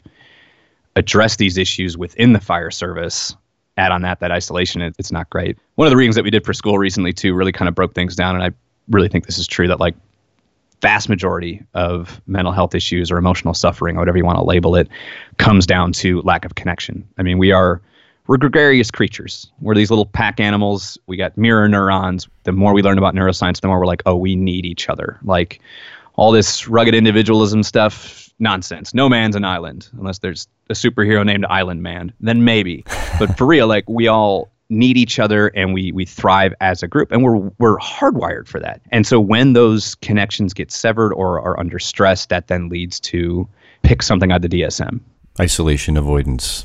Mm-hmm. Mm-hmm. Talk to me about the physical effects of your mental health struggle, because you mentioned the depression and then how that affected your weight and then how you made your way through that. What I think the diagnosis was later, just because you have to diagnose shit for insurance. What the diagnosis was major depressive disorder, because it was just kind of a constant, and then I'd have major depressive episodes within major depression. What's a very commonplace side effect for that is changes in diet. A lot of people eat their feelings, and then other people just kind of stop eating. And I was more so on the stop eating end. And I'm like 5'9", and I think the lightest weight I was like as an adult, gosh, this would have been when I was like really going through, I think I was like 138, 139. I was nothing, man. I was skinny and I still had hair, and it's very big and curly and hobbit-like, and it was kind of going all directions, but still thin in the middle. I didn't look good, is what I'm saying. You didn't look and feel like yourself. No, and I was not healthy for 1,000,001 reasons. But like, just to give you context, I now weigh like 185, and that's partly because I'm so buff. No. Partly of that is working out and active and all that stuff. And then part of that is just having a kid and having a little bit of a spare bike tire around the waist a little bit, which is fine. I got a tattoo on it actually that says dad bod, kind of in that like old English style, I wanted a dad tattoo, and my buddy had given me that idea, and he never did it, so I did it. Anyway. In the fold, you just roll it up to show where it... Oh yeah, you just pop it out like, yep. Which has now become a joke at the station anytime I'm eating, which is a lot. I'm a snacker. Guys will yell dad bod at me, and I'll just kind of slap my belly. But you got a handle on that and got more into weights and understand how to use them properly, so you got yourself squared away again. Yeah, then luckily got myself squared away again going into the academy. And I was so weirdly enough that, and I feel like a goofball talking about her a lot because I don't know if she listens to this podcast, but that friend, ex-girlfriend, whatever, actually is a firefighter with Austin. And so I kind of had like a gist of what to expect of the physical end, just because we were still kind of friends when she was going through it. And on top of that, too, in the poetry scene, there's a friend of mine, Susie, who is also with Austin Fire Department. I think she's an officer now. She was a poet in the poetry scene, like right when I got there. And we had kind of become friends. And then she disappeared for a bit because she became a firefighter. And so we got to talking about that. And so talked to her before I kind of started, talked to that previous friend before everything started, and kind of got a gist of like what was expected physically. And yeah, got more into weights, got more into understanding how to use them. I was doing stairs with a weight vest and doing like plate circuits and doing all that kind of fun stuff. I'd already like kind of had a fitness background from having played hockey and running track and cross country, but it felt much more mindful when I was doing it to prep for firefighting. Talk to me about how you began to use art as utility and bring in this part of your life, and how much crossover has there been and support from the people within the fire service, and sort of walk me through that and walk me towards the video. Like I said, I very much prescribe to the philosophy of art as utility. Like if you're making it, it's communication, it's connection, it should be doing something. And a lot of that too comes from like what really got me through college was the music I was listening to at the time and the art that I was making with my friends. We were making movies and TV shows and all that kind of stuff. We're having to make movies for class, and then we're also making a TV show, and then we also make goofy stuff on the side. This is like pre-YouTube, pre-TikTok, but we were basically making that times version of that, which would just be like a minute-long goofy thing that we'd send to each other. Knowing that art at a time when I felt alone made me feel less alone. I very much viewed, hey, if I'm going to make something, I wanted to connect with somebody. You're a unique snowflake, just like everybody else. Like you're unique, but everybody's unique. But at the same time, too, it's like there are very universal human experiences, very universal human emotions that we can all connect on. And if you've ever been truly moved by like a piece of art, I don't care whether it's movie, TV show, some visual art, I don't care what it was. If you have been moved by it, if it connected with you in some way and elicited an emotion from you, then it's doing its job. It's building those connections, like we talked about. Severed connections lead to emotional suffering. And so I kind of viewed art as that. On top of that, you also have like that punk rock DIY mindset of like early 2000s. So a lot more like early mid 2000s. So like a lot more of the folk punk thing was kicking off. This is like early Against Me era, Johnny Hobo and the Freight Trains, Bombs of Beating Hearts, all that stuff. So there's that like political end to it too of like, this music will create political change, whatever. The reason I bring up that it was that time is because when that attitude was going on in the 70s and 80s, it was much more like, this music will change the world. And then by the time you get to 2000s, it's like, this might change stuff, but like we're kind of tongue in cheek about that part, but really we're doing this for each other. And that's enough to change things, which, whatever. Eventually, I feel like I'm going to write a book on punk culture and history just because it's so fascinating. It's fascinating, and it's acted as such a lens for how I look at the world and how I can like make sense of different like social things, but whatever. So I had all that background, right? And even the band that I was in college, some of the first shows that we played were with groups like, I had friends in Amnesty International. So like, hey, come play this charity event for us. Hey, I got friends that are involved in the LGBTQ rights thing. So we're going to go play a show for you. So it was like all of it kind of mixed in together. Like, we're making music, but it also helps this cause and also does this. And when it came to even back in high school writing stuff, like I remember writing that one about ADHD and having friends that had it or people that I didn't know that had it that like came up to me being like, thank you for writing this, which is wild. Like, if you ever make something, if you ever write something or do something that someone just thanks you for, and it's something that you at the time might have done for yourself, like in high school, that's huge. And so moving forward with that, most of the poetry and stuff that I've been writing was, especially the book that I had come out 2019, which self-plug, it's called Going Down Singing. Check it out. Right About Now Publishing. Go for it. Shameless self-promotion there. Most of that book discusses that low point and just that journey through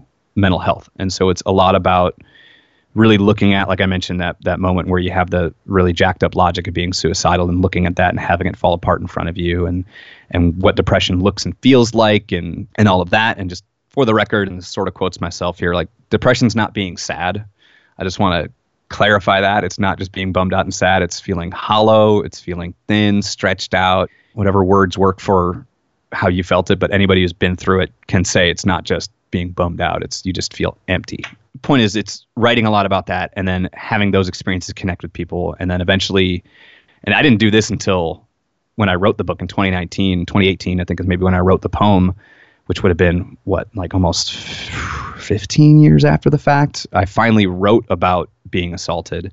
It's like there's two smaller poems that like sort of address it, and there's one very direct poem in the book that really talks about it and really talks about everything that I went through, all the emotions around that, how it made me look at authority, all that kind of stuff.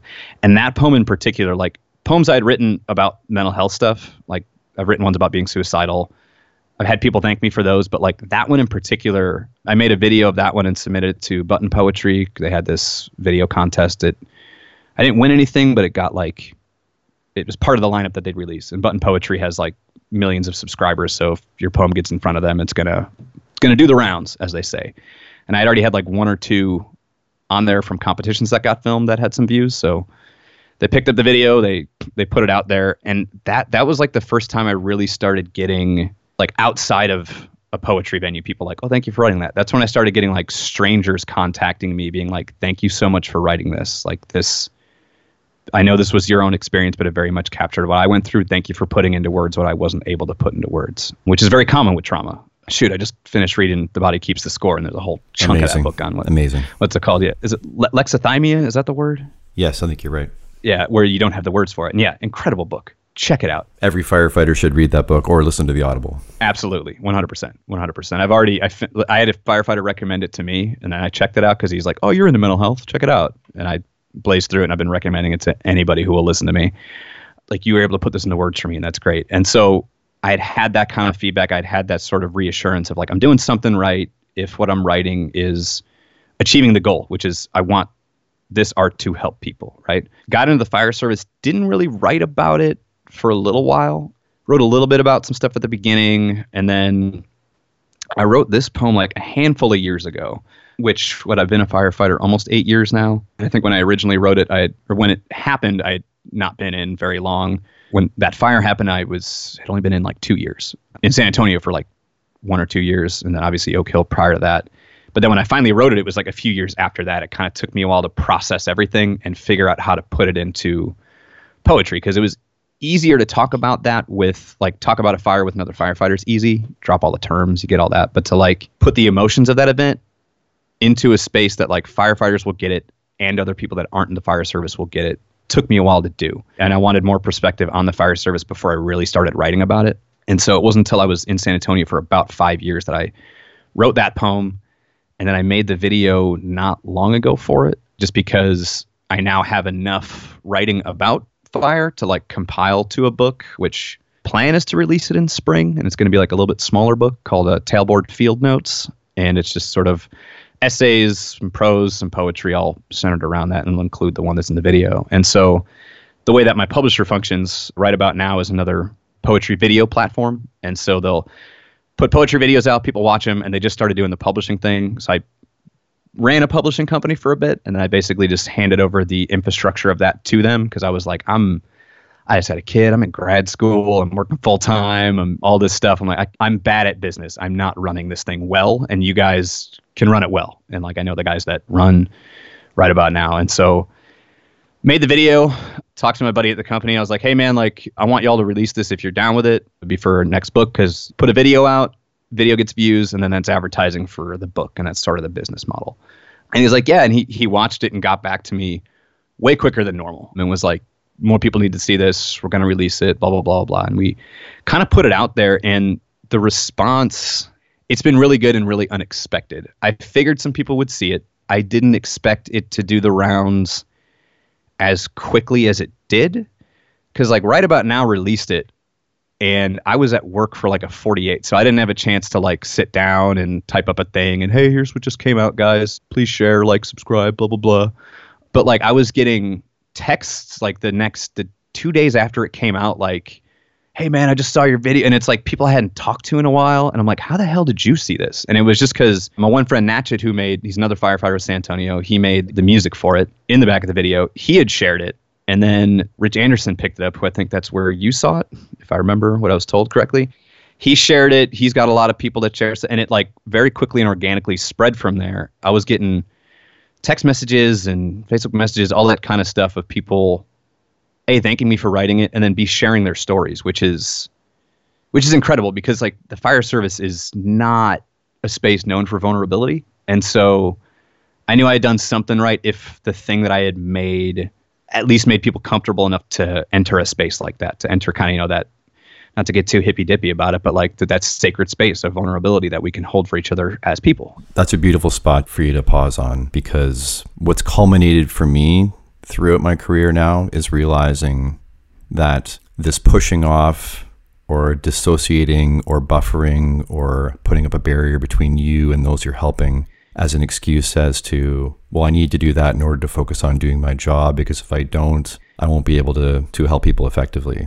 Where I feel putting up that barrier, that block, that not connecting emotionally with the people that you are there to help actually puts you in confrontation with those emotions and makes it harder for you to process on the tail end. I have found personally that connecting with patients, victims, in the right amounts, in the right way, in the right context, emotionally, especially on very, very difficult scenes, has allowed me to turn what is traumatic but also pull out some great positives out of it. Feeling like a very challenging call was also my most rewarding call, because I was at my best. So I'm proposing that the most effective firefighters have a foot in both worlds of this firefighter up, suck it up, grit, perseverance, get this job done, with the empathy, compassion, connection, softness, vulnerability. So how do you feel about that? Because I feel like that's what you're speaking to.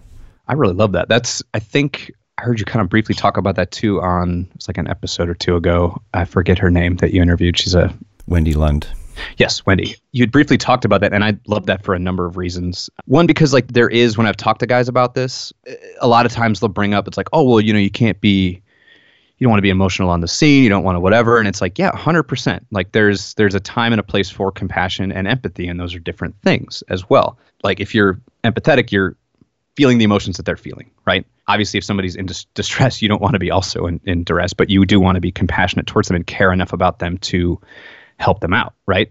But it is both. I just think, I don't know if it's a cultural thing, because I don't think it's just in the fire service, but we think too much in binary sometimes, of just like, it's either you are this stoic, gritty, hardcore, emotionless, nothing phases me, or you're bleeding heart, I'm going to freak out about everything. It's like, no, it's a balance of the two. Like you are a complete person. Like these are both parts of you.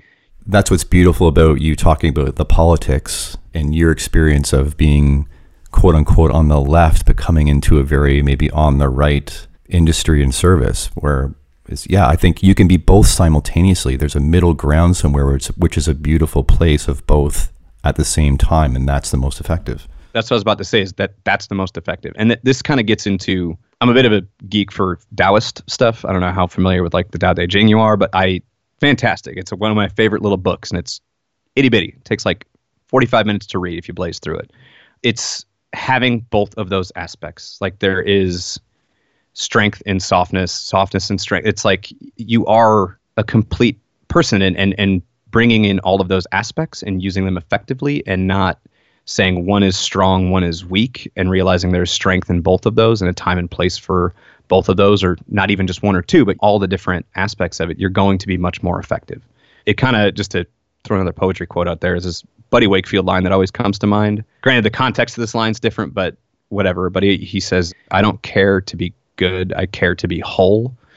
I just feel like that hits the nail right on the head. It's not like, the way I apply that to like the fire service is it's less about this idea of like, oh, I'm going to be the best, biggest tacti-bro alpha male, whatever guy out there, and blah, blah, blah. It's less about that, and it's more about like, no, I want to be whole and good at this job.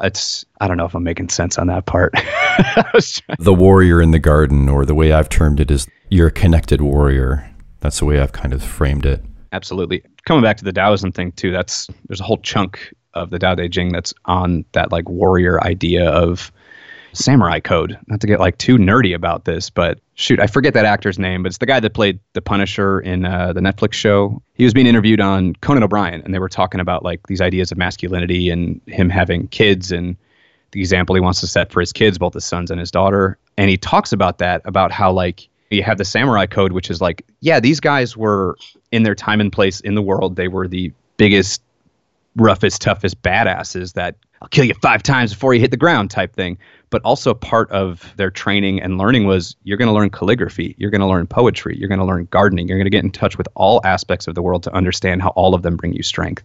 And that's where then you get into the metaphors about water, about go with the flow, because that's stronger than trying to fight the current, all that kind of stuff that boiled down and very simplified when it came to like Bruce Lee and stuff. Not to knock Bruce Lee. Bruce Lee's great and talks on a lot of that stuff outside of his movies. Obviously in the movies, it's one-liners all day. Maybe it's because it's a more Eastern approach and we're both in a more Western culture that there is that disconnect. I don't know what firefighting's like in that part of the world. Maybe it's the cultural aspect's different. I don't know. Although we're at a point where most of the world's sort of westernized. But the main point being is it's to really show people that like there is strength in vulnerability. It's strength in knowing when you need help and when to ask for help. To be more of that whole, as opposed to thinking about being like the best.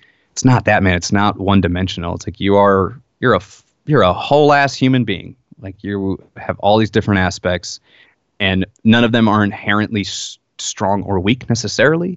They are just what you make of them. And all of them have their place and use, especially in the line of work that we're in, to where we come into people's lives in the worst day of their life. It's these very vulnerable moments for people that they often didn't choose to be in that vulnerable moment, but we need to come into that knowing that we're sharing that space with them, but then also bringing that grit in to get the job done and still help them out. So Wendy talked about it in terms of operationalizing compassion. So do you find, whether you could put it into words before or not, have you found over your career that you are using that compassion or connecting in soft ways and moments with people that you're helping, whether the other firefighters you're with recognize it or not? Have you put that into play in the way you interact with patients that's maybe different than the norm? I don't know if I'd say it's different from the norm. I know that I've become like, at least on my current crew, I think it's partly just because I started going to school for mental health, but then also like on psych runs, like specifically with people that are maybe suicidal, I think that is when it really comes through, and when you can kind of see different ways to approach it. Because like, man, I've seen guys handle those situations really ham-handedly, and like they're trying to help, but it's not coming from a place of compassion. It's coming very much from the more firefighter end of, here's the problem, I'm going to solve it, I'm going to fix it. Kind of back to what I said before, like how many clap push-ups do I need to do to fix this situation? And then we'll move on to the next thing and we'll fix that. They approach it with that, and they kind of a lot of times get into like an advice giving mode, or like, hey, like So there's one guy who's literally said things like, hey, some people got it worse than you, cheer up. And it's like, that's not what someone in crisis wants to hear. It's like, I know it's coming from a well-meaning place. Like, they're not doing it to be a dickhead. No, there's no malevolence there at all. But I just feel like if someone hasn't learned to connect with themselves personally on a deep level, there's no way they can connect with other people personally. 100%. And that's when it comes up. Like, so in situations where I've used it to where, like, a lot of times it's just meeting the person where they're at, sitting down next to them, or just coming in, and less of running through your OPQ-RST and your sample questions and all that stuff, and more of like, hey, how's it going? What's your name again? Well, my name's Kevin. That kind of thing. And really meeting them where they're at, and just, you don't even need to talk about what's going on, but just starting that conversation, making them more comfortable, making them feel safe to then. And I've had that happen on one call comes to mind, like, in particular. I just remember it because it was the day after I had my interview to get into Northwestern. And I was like kind of riding a high of like, I think I did well. I think I can do this. We had it was a psych call for someone that was suicidal. And I ended up just talking to her for a while and eventually getting her to kind of come back down from dysregulation to being regulated again, and eventually being like, yeah, I need to go. Like, I need to go get help. And I was like, cool. I was like, the cops are here. They're going to ED you and all that stuff. Went super smooth. And it was just all about being a person in that moment, not being a guy in a uniform with a bunch of tools to fix stuff. It was just like, hey, what's up? Like, things don't seem to be going well for you. I feel like people think that you have to have gone through something like that to understand it. And don't get me wrong, going through that gives you an intimate understanding of depression or suicide or whatever the instance is. But in those moments when you're talking to people that are in distress, if you tell them, oh, I know what you've been going through, that's not going to land well. And I've made enough patient contacts to see that not land well, because their mindset is, you don't know what I've been through. So you don't even need to bring up your own crap in the conversation. You don't even need to have gone through it. You just need to let them know that you're giving them a space to listen and to be a compassionate human, and to, I'm here to help. I don't know how to help yet, but maybe if you tell me what's going on, I can figure something out. And like, that's all that people need. And I know that sounds super simple, and it is in a way, but it's definitely easier said than done, because you really have to fight our tendency as first responders to, I got to get in there and fix this. We don't always have to have tools in our hands. Sometimes our tools are in our minds and in our hearts, right? But just like any other tool and any other skill, you need to start using them, and you're probably going to fuck it up a few times, like, until you rep it out, and then you just get better at it. But I think people are afraid to delve into trying to operationalize these it's emotional maturity, right? And operationalize these emotional skills and tools that they've learned about or heard about or felt themselves and just haven't been given permission to use, and do it in a clunky, kind of imperfect way. But as long as you're leading with the intent of wanting to help people, I think you're always going to land properly. I like what you said there too about not giving permission to use, because I think within the firefighting culture, because so much of it is gritty, like I said, tactibro, alpha male, whatever goofy term you want to throw on it, of this kind of tough veneer. I think you add that cultural aspect onto, you add just the way longer conversation about masculinity in our own culture and expectations for men and things like that. Even growing up, a lot of young boys are not allowed to develop that maturity at a young age. I mean, there's studies that even show that, like, I forget what the age is, but it's like boys are told by their parents to not cry about stuff way earlier than girls are, and like, essentially the only emotions that we get to know well are like, and that are acceptable, is like anger. Like, anger is okay for men to express. Only other time you can maybe be emotional is on a stage. Like, I mean, like, look at Joe Cocker. Like, that guy goes nuts when he sings on stage, but it's like, oh, he's praised for it. But if a dude was that vulnerable and emotional in person, like, no, it's not happening. Or at a funeral during a eulogy or something. It's like very small moments of time where we're allowed to have a window into that. Exactly. What is it? Ron Swanson thing. Men are only allowed to cry like when bagpipes are played at a funeral, and like it's like one other thing. I forget what it was, but it's like, yeah, it's as much of a joke that is in that show. That's real, and it's to our detriment. We then are kind of behind. Most of us are behind the curve as far as learning that emotional maturity, which then translates to our job, to these moments like this, to helping people, and generally in life, making connections with other people. Like, by the numbers, most men, the only person that they're really vulnerable with and have a deep emotional level with, if at all, is their partner, whether it's their wife, spouse, girlfriend, whatever. And then, so a lot of times it's like 50% of men whose marriage end in divorce end up completely isolated because they don't have those super deep emotional connections with other men. That's not good. It's not good, especially thinking in terms of firefighting, because like divorce is pretty high in our industry.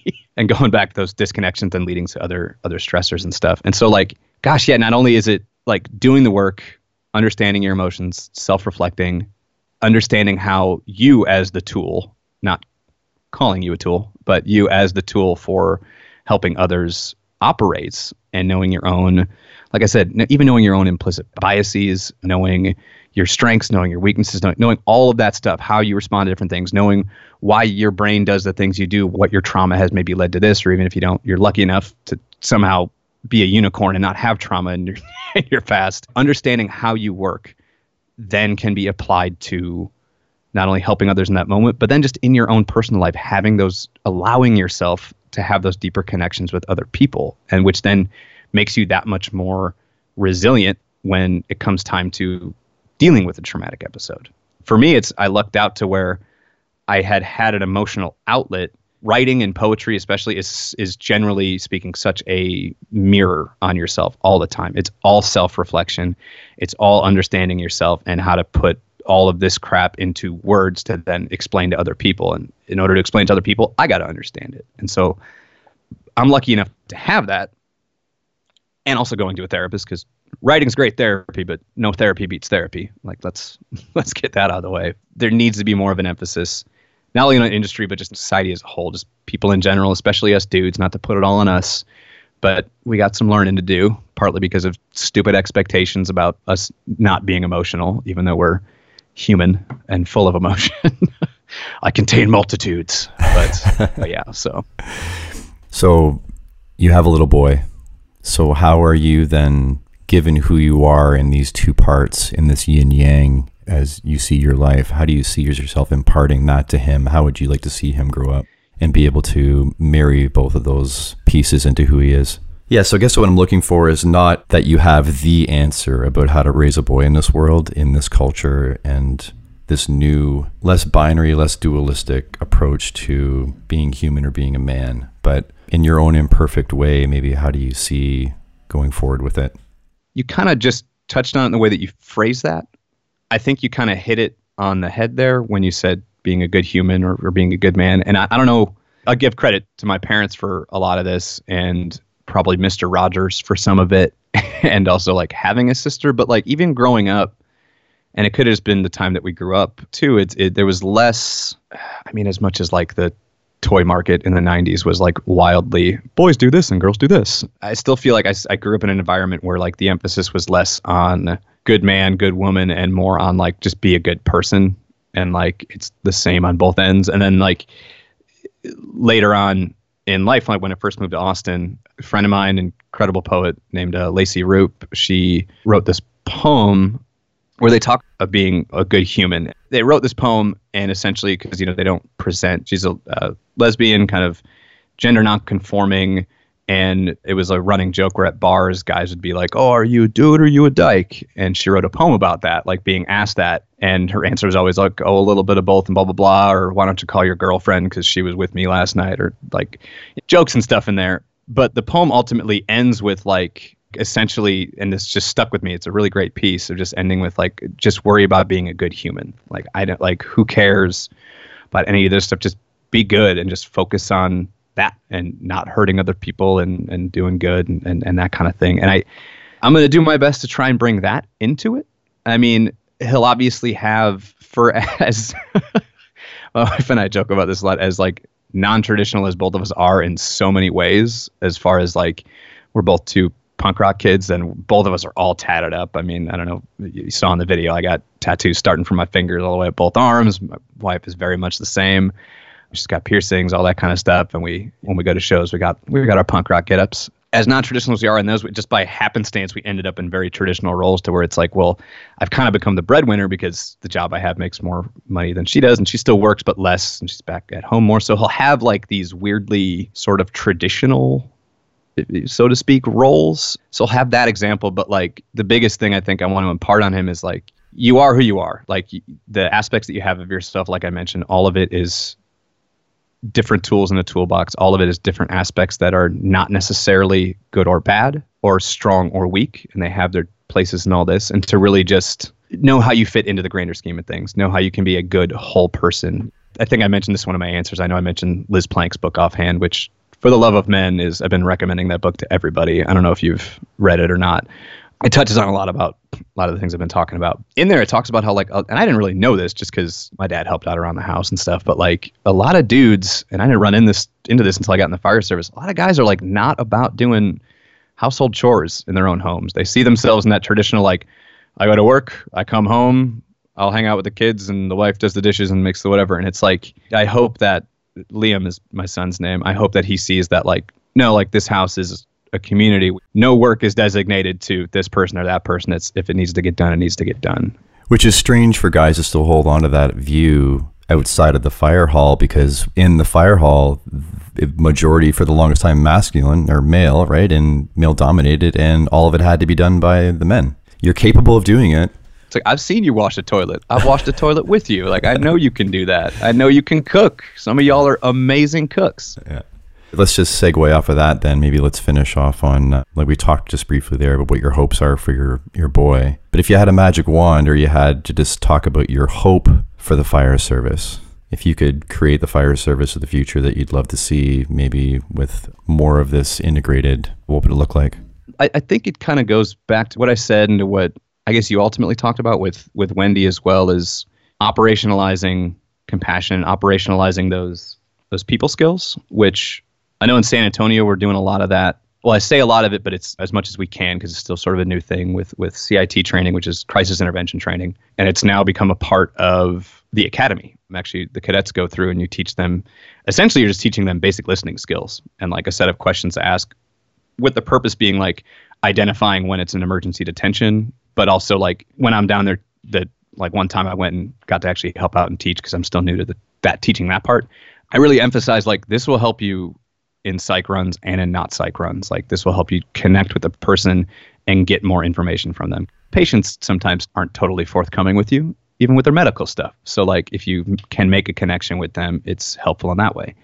And so what's cool, San Antonio's doing that, which is great. And there's been a big push of we did a whole mental health stand down week, which is cool. And there's a lot of resources that we have. But culturally at large, like I said, operationalizing that compassion, I think, is huge. That's a huge part of it. And that's a really great way that you phrased it.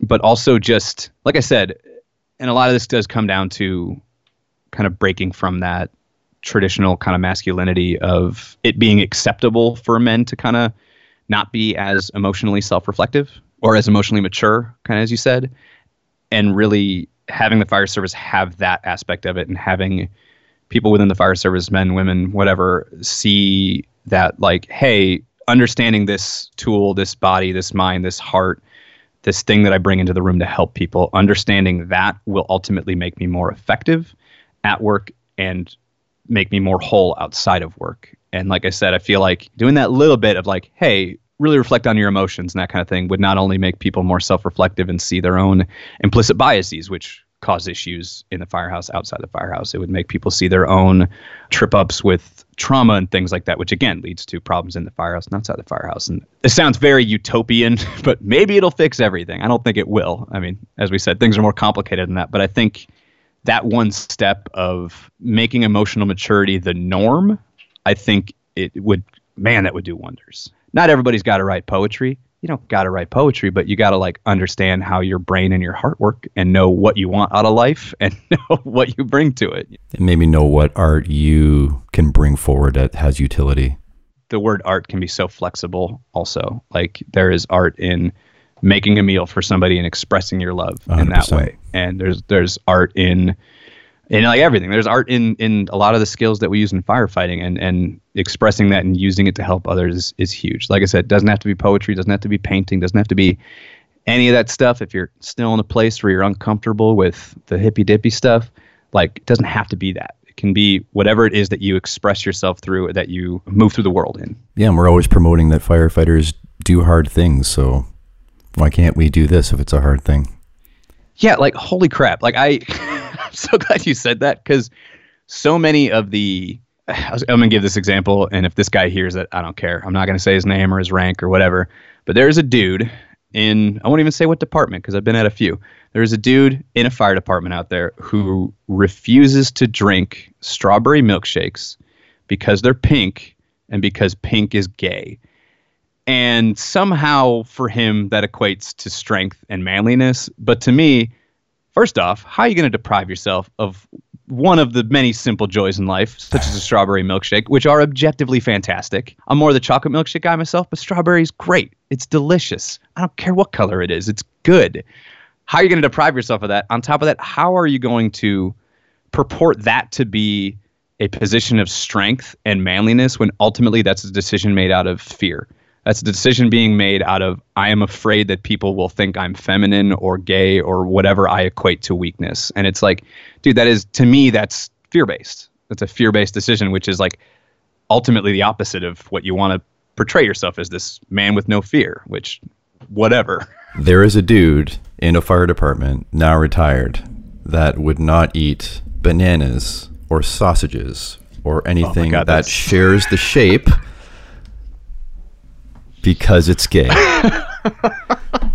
So just what you just told me. What a poor guy. Like, man, you're missing out on so many good things. Right. Just resonated with me when you said that. And I remember hearing about this and being like, oh, you're screwing with me. And someone's like, no, he's serious. I was like, what? Dude was dead serious. Yeah. Yeah. And so the way I've phrased it recently is, it's very common to hear guys say, I fight what you fear when they're speaking to the public, right? But what firefighters don't want to do is fight what they personally fear, which is vulnerability. And when people say, I don't want to appear weak, that's fear. There's so many things that firefighters are afraid of. And I guess my challenge is to them is that if you're so fucking tough, why can't you face these fears and get over them? Be the hero in your own story. Man up and cry about it already. Right? But like, you hit the nail right on the head. We're all about putting in the work and doing the this and doing the tough stuff. I want to do the tough training and all the tough. But it's like, okay, cool. Sort out your feelings. No, it's like, come on. Like that's the stuff that I know firefighters are weird in that, like, like run into a burning building is pretty easy for a lot of us. It's, how do you do that? I don't know, because I know how to put it out and it's kind of rad. It's fun.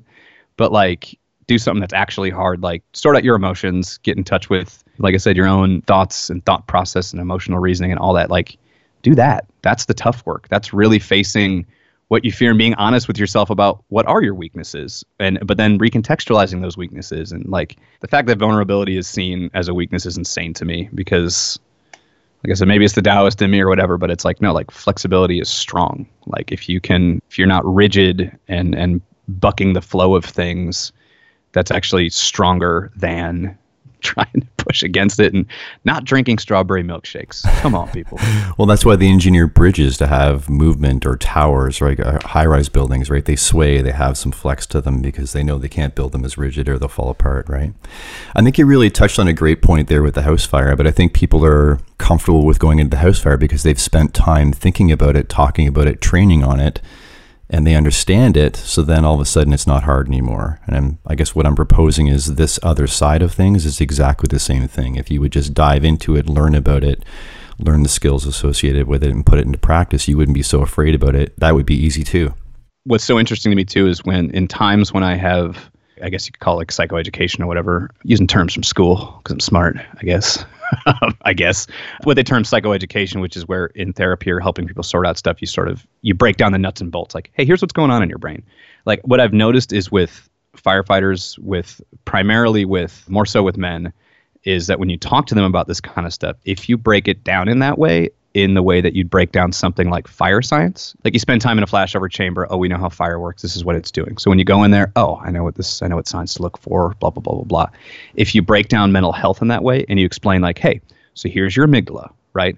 Your amygdala is doing this, and that's why you feel this way. And it's a survival mechanism, but it's a little out of whack. When you break down the nuts and bolts of it, like I said, those disrupted connections and why that causes distress and how to heal those things, and you explain like, because a lot of people I feel like push against psychology because they feel like it's too deterministic. Like, because of this, I'm always going to be like that. It's like, no, there's this thing called a neuroplasticity. It's great. It should fill you with hope because your brain can fix itself, and we've seen it happen. But when you break all that stuff down and explain it in that way, that so much of the material that we're exposed to is explained to us in a very scientific, listed out way, they not only accept it that more, but then are able to apply it that much more to their own stuff, or see things like, instead of being like, oh, and your feelings and blah, blah, blah, blah, blah, which is fine if you want to talk about it like that, and I can and do sometimes. But if you talk about it like, hey, so this experience you had, it's on a shelf right here. And right now, because we haven't dealt with it a lot, it's on the shelf that's too high. So taking it out and looking at it is a little more difficult. So we're going to try and move it down, and then we can take it and look at it and be like, oh, I don't know, that's just the first example that came to my head. But if you explain it in that way, you explain it in a way that is language that not only appeals to them, but for firefighters, for dudes, is much more parsed out the same way we'd explain something like fire science. I don't know. I feel like that's the route to go. If anything, it would be the prologue to getting them into the story of viewing it in more in-depth ways. That's where I was getting with that before I spun out and forgot what I was talking about. So I have a tendency to do. But it's possible. It is possible for this change to happen. And I do think it is, I think culturally, generally speaking, like collectively, and it could be because the internet's allowing us to be around each other more. And even COVID kind of showed this too, because even if you're the type that was like, oh, pandemic, conspiracy theory, this and that, you have to acknowledge the fact that COVID happened and had a major effect on everybody, and was like kind of a dicey period, especially at the beginning, where even the guys that are like, you're very type A's, like, I'm sure about everything I say type dude, like, oh, it'll be fine. Even those guys were worried because they ultimately didn't know and just weren't admitting it at the time. So it was like collectively all of us went through something where we were disconnected from each other, where things were uncertain. And I feel like that, plus already a general societal push towards focusing on mental health, has got us in this weird cultural moment. I don't want to call it a reckoning because that sounds like very hyperbolic, but like we're definitely aware of, and hell, to bring it back to Body Keeps the Score, we're a much more trauma-informed society. Like, we're aware of how this stuff works, and we're looking at it more. And even though I wish we were further ahead than we are, I think we're on that right track of looking at this stuff and having these conversations, and like you said, figuring out whether it's operationalizing it, whether it's translating it to other people to get on board, or not even get on board, but just understand and see how this stuff works.